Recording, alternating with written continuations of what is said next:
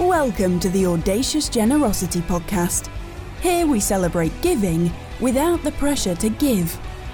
Audacious generosity is where God is the giver and giving depends on what God puts into your hands. Now, here's your host, Kevin White. Hello, this is Kevin White. Can you believe January's almost over? This long-awaited year of 2021 is off to a start, and I hope you're able to give a witness that it's off to a great start for you. It has been for me. I hope the same for you.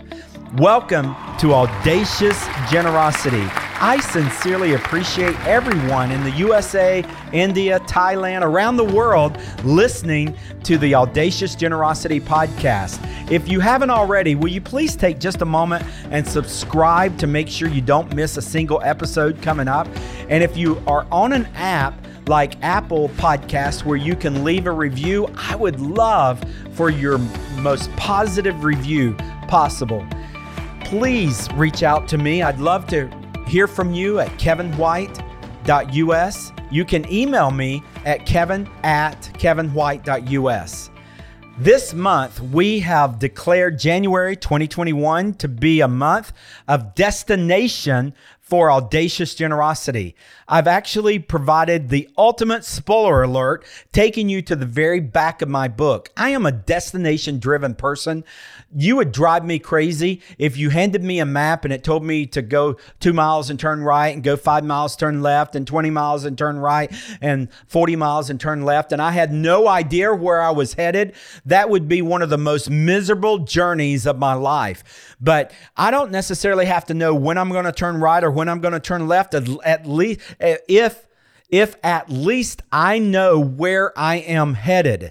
And so I have done for you what I wish others would do for me, and I have given you the destination of audacious generosity. Beginning January the 5th, 2021, we looked at the final conclusion chapter of audacious generosity. And each week this month, we have been walking through the final applications in section 3 of audacious generosity. Section 3 is setting others free, living generously to give more.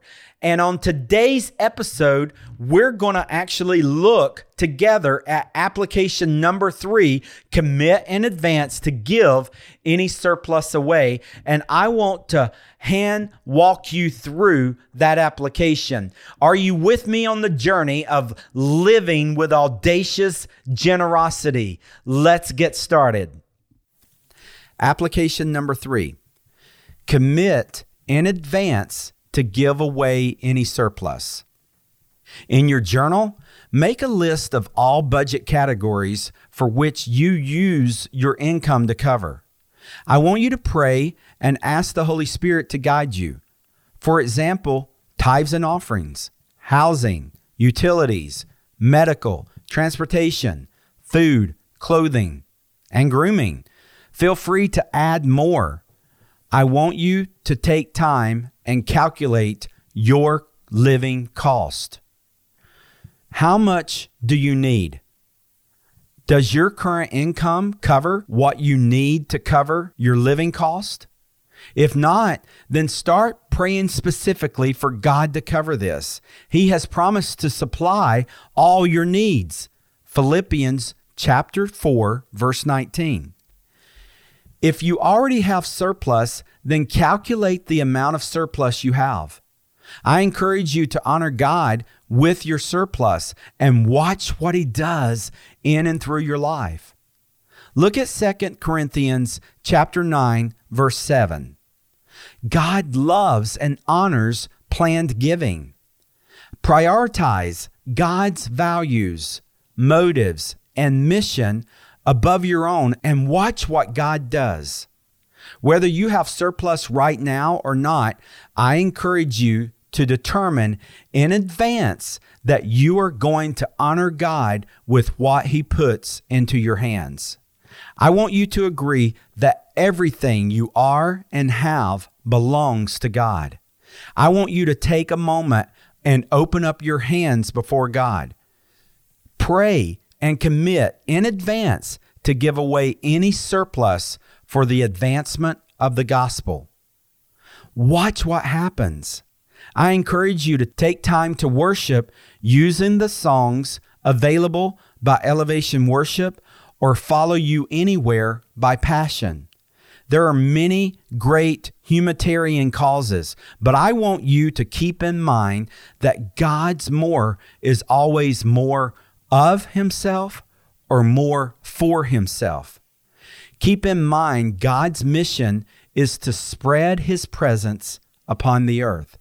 Notice what Jesus says in Matthew 24, verse 14. This gospel of the kingdom will be preached in the whole world as a testimony to all nations, and then the end will come. NIV. Invest God's surplus into the fulfillment of the Great Commission. Invest taking the gospel to people who are yet to hear about Jesus. Key verse. You must decide in your heart how much to give, and don't give reluctantly or in response to pressure, for God loves a person who gives cheerfully. 2 Corinthians chapter 9, verse 7 NLT. The point? We set others free when we live open-handedly. Taking these 3 action steps provides 3 benefits to you: living generously for God, setting others free to experience God's unconditional love and acceptance, and giving more of God than you ever thought possible. Congratulations on setting others free. The result of you flipping the switch from get to give, from greed to generosity, and from burden to blessing is you setting others free. Setting others free allows you to live generously for God. Now, nothing is limiting God from being the giver and giving through you. Now, God is free. You are free, and others are free. Now, your motives and intentions align with God's motives and intentions. Now you can wake up every day looking for ways to be more generous. This is the life God has always wanted for you. This is the life you have always wanted. Pastor Raja opens his hands and his home. 1 year after I turned from my first trip to India, I received a letter from Pastor Raja, a local pastor in Hyderabad, India, which took a month to arrive by boat. In the letter, Pastor Raja said, I can no longer align myself with the Lord Jesus Christ and ignore the cries of the poor on my doorstep. My wife and I have prayed, opened our doors, and began caring for orphan and disabled children. I had grown up in the church, been a Christ follower for 2 decades, and I had never before heard anyone say, I can't align myself with the Lord Jesus Christ and not take this action. It was a bold witness that rattled my faith. I had only met Pastor Raja briefly. I knew he was a humble servant of God. I saw how he was already raising their daughter by faith. I knew he had nothing in his hands to feed these children. At the time, I wondered how these children would survive. This was one of my first examples of audacious generosity. For more than 20 years, I've witnessed the faithfulness of God to miraculously feed, house, educate, and abundantly care for hundreds of children through Raja's home. You should know that Pastor Raja's daughter is now studying in the USA, pursuing her master's degree. This is nothing short of a miracle and evidence of God's faithfulness. Living generously to give more. The time has come for you to open your hands like Pastor Raja and so many others. Bring it on. Welcome back. So you've been listening to the audiobook of Audacious Generosity. And I've just shared with you application number 3, commit in advance to give any surplus away. And the conclusion of chapter 15 on application in Audacious Generosity. And so I want to just take a moment and look at this chapter together. Do you live by a budget? I remember when we had no money, it was necessary for us to have a budget because it was very nerve-wracking to just live without enough funding coming in. And God really used that to discipline my wife and I to put together a budget. And from that moment forward, God has always honored us to live by a budget. But I also remember being called to give when we didn't have funds to give. And so this book, Audacious Generosity, is not a book by a rich man telling poor people how to give generously, because that is not my story, and that is not how my life of audacious generosity began. I actually remember being called of God to give before I actually had funds to give. And I am convinced that the success, the reason there is a book now, Audacious Generosity, the reason that I have seen the privilege and the honor of God of living a life of audacious generosity, the reason that there is a ministry where I am the executive director called Global Hope India, where we have taken 1,000 people over. I've flown over 1 million miles to 27 different countries. I've been to India over 50 times. We've raised over $6 million for God's work in India. The reason for this kind of favor from God is because before any of it began, I had purposed in my heart what I would do as God blessed me. And I am convinced equally that so many of my brothers and sisters in Christ have missed those opportunities because they had never taken the opportunity to commit in advance. I cannot drill home that word in advance, or those two words in advance, enough to you. I cannot encourage you enough to pay attention to the call of God, the opportunity to commit in advance what you will do with any surplus.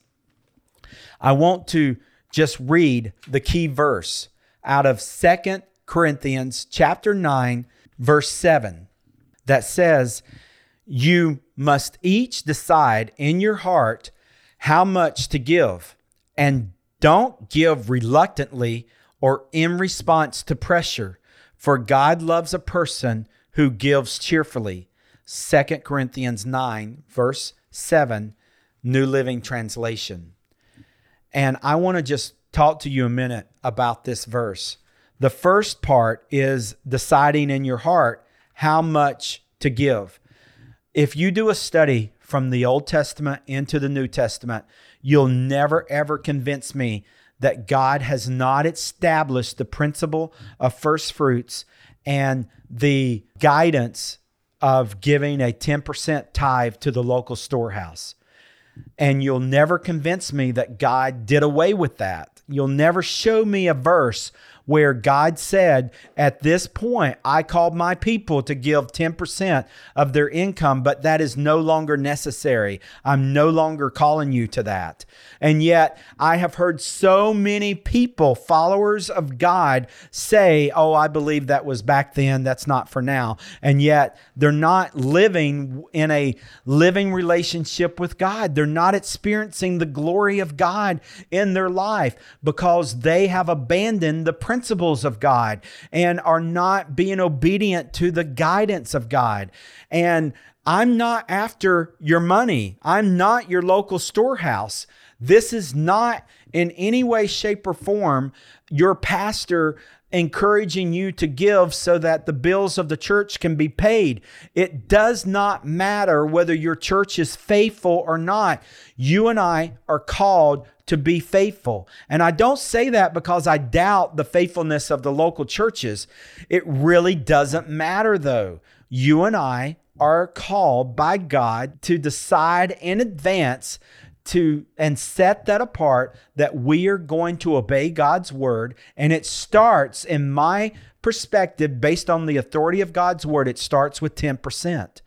Give your tithe to the local storehouse. That is your place of worship. And yes, in 2020, church buildings were shut down, but you should be in community with a group of believers that is collecting an offering for the work and the mission of God. And you should be giving that 10% away from your household, away from your decision making, over to the body of Christ for the upbuilding of God's kingdom, for the advancement of the gospel, so that more people can have access to hear about Jesus. I encourage you to start there. But then I also shared in the book the story about Reverend John Wesley in the 1700s, how he began tithing, and by the end of his life, God had positioned him to give away 90% for the gospel and to live on 10%. And I am convinced that that is possible in 2021. But where are the people of God purposing in their heart that God's 10% can become greater than their 90% today? I am one of those people that will believe God is able to give a greater 10% to the man and woman that will purpose in their heart to give in advance the surplus for the fulfillment of the Great Commission, and that 10% would be greater than the 90% that we would strive to live on. But God is limitless. Began to purpose by setting apart. And so let's say that you make $100,000, okay? And that your expenses, mortgage, retirement, whatever you want to put in there, is $75,000. That provides $25,000 of surplus. And for me, I would have already paid my tithe, okay, in that $75,000 or whatever. The tithing is where it begins, but then you purpose before God that any surplus that He gives you, you would use for the Great Commission, and watch what happens. And let's just say that you can already today calculate surplus. Well, you've got surplus and you should commit it in advance. It's January of 2021. Commit what you're going to do with the surplus in 2021. Give it to the upbuilding of His kingdom, to the fulfillment of the gospel, that Matthew chapter 24, verse 14 can be fulfilled in your lifetime, in my lifetime. Let it be so. Amen. Let it be so. And so let's say you don't have any surplus. Let's say that you make $50,000 and yet your expenses are $75,000. And you should begin to tithe, and you should pray until you watch God meet every need. Paul said, "And my God shall supply all your needs." So if you realistically need $75,000 and you are only making $50,000 in your household, then there is a $25,000 deficit. This is not a surplus. This is a deficit. And you should stand on God's word as a tither and continue to be faithful unto the Lord, expecting that God somehow, some way is going to stand good and meeting every need. And it may not come through your bank account. It could be that people give you bags of clothes and you don't have to buy clothes for your children for the next 2 years. Or maybe someone gives your family a car, or maybe they repair your car and you don't have to pay $2,500 for a repair bill. It's by the grace of God. And on and on and on. I could give examples of how God will intervene, and by the end of the year, you'll have more than $75,000 in value of God providing. Start taking a journal. I just challenge you. I did this when we had nothing. I began a journal of Amazing Grace, and I started just writing every single thing God gave us, because we were in a season where God had been bold in His promises to us, but we were not having boldness show up in our bank account. And yet God makes it very clear that He is able to give us gifts that moth and rust cannot destroy. And so I began just writing it down. A family dropped by 4 bags of clothes for our children. A family bought Christmas gifts for our son. A family replaced our son's bike whenever it was stolen. On and on and on. These gifts would show up, and I'd put just some type of conservative monetary value to it. I wish you could see how, if I had exchanged that for a paycheck, I would be the loser, because God gave so much more than I could have ever asked for or imagined in a paycheck. And sometimes we rob ourselves because we try to put God in a box. And so in section 1, I plead with you to set God free. Let Him provide however He wants to provide. He is faithful. He has committed with His own character to meet every need. In section 2, I plead with you to set yourself free, because sometimes we will get insecure and we will run through our life in restlessness because we are trying to find security apart from Christ, and it will drive us crazy. I've been there, I've done that. And here in section 3, I'm pleading with you to set others free. And I'm giving you this practical example, this application of really living with audacious generosity by committing in advance to give away any surplus. So then Paul says to the Corinthians, and don't give reluctantly or in response to pressure. Well, right there is something that we have heard preached, but we've never really seen practiced in the church. I love the body of Christ. I am a leader, I'm a pastor, and I love the Big C church, the kingdom of God. But I have to confess, as one of our leaders, we put pressure on man to provide instead of teaching men and women in our churches that God is the giver. And right here is one of the primary scriptures of that principle. And don't give reluctantly or in response to pressure. Giving is not about how much can I twist your arm to get you to give.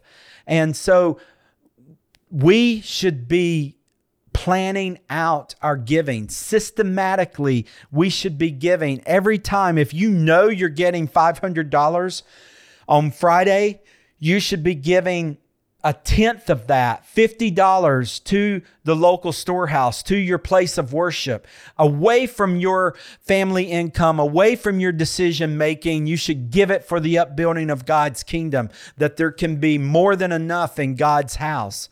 You plan in advance to do that. You don't wait until you are under pressure or you feel like you're very reluctant to give this gift. But giving should be that focused in our life. When we go to church, we put on certain clothes, we go at a certain time, we go in and we do certain things, and giving should be one of those focuses. You should plan and be ready to give. One of the reasons church attendance flounders from time to time is because we don't have this principle of taking the whole tithe into the storehouse. Church, we don't really have much of a pressure about going to church, but I promise you, where your treasure is, your heart will be there also. And so you give your tithe and you are going to watch your church attendance increase, not decrease. And then it says, for God loves a person who gives cheerfully. I don't know about you, but right then and there is where I have had to just call for failure in my own life, because there's been so many times I was anything but cheerful about giving. If you are real honest, you would probably have to admit that as well. One of the things that I've learned in writing Audacious Generosity is you and I will never, ever know how to be a cheerful giver until we see our Heavenly Father as the ultimate cheerful giver. And yet that's what's missing in the discipleship of the body of Christ, is the local church showing and teaching people that God is not only the giver, but He is a cheerful giver. And therefore, He waits for opportunity to give through you. If you and I will open up our hands, He is so hilariously cheerful about giving through us that there will be surplus, and we will be tithers, and we will be giving with audacious generosity, and we'll know our Heavenly Father's heart in this subject of giving. For God so loved that He gave, and you can live a life overflowing with love and a life overflowing with audacious generosity. That's where we're headed. If you haven't began reading the book, Audacious Generosity, I don't know how to encourage you anymore to read it. There's no better book that you'll read in 2021 that will change your life and grow you spiritually and transform you more into the likeness of God than Audacious Generosity. Outside of the Holy Bible, I strongly encourage you to get a copy. Do whatever it takes. Get a copy. You can get a paperback, hardback, you can get the ebook, you can read it on Kindle, you can get the audiobook wherever audiobooks are sold. But make sure, if you haven't already, that you read Audacious Generosity. And join me back here next week as we live a life with audacious generosity. God bless you all. And that's a wrap. Thanks for listening, subscribing, and reviewing the Audacious Generosity podcast. Join us next week as we open our hands up to God and let Him fill them for the Great Commission. Kevin's new book, Audacious Generosity, was an instant international bestseller on Amazon. Audacious Generosity is now available worldwide on Amazon in paperback, hardback, ebook and audiobook. You'll find the Audacious Generosity ebook on Apple Books, Kindle, Google Play, and all the popular online ebook stores. The Audacious Generosity audiobook was recorded by Kevin himself, and reviewers are loving it. The audiobook can be found online in over 40 audiobook stores worldwide, including Audible, Apple, Google, and more. Buy Audacious Generosity for yourself. Gift it to your family and friends for the holidays. Discover why Audacious Generosity was an instant bestseller. Audacious Generosity is all about you enjoying a living relationship with God that's fueled by courage, characterized by freedom, and overflowing with audacious generosity. Get your copy today.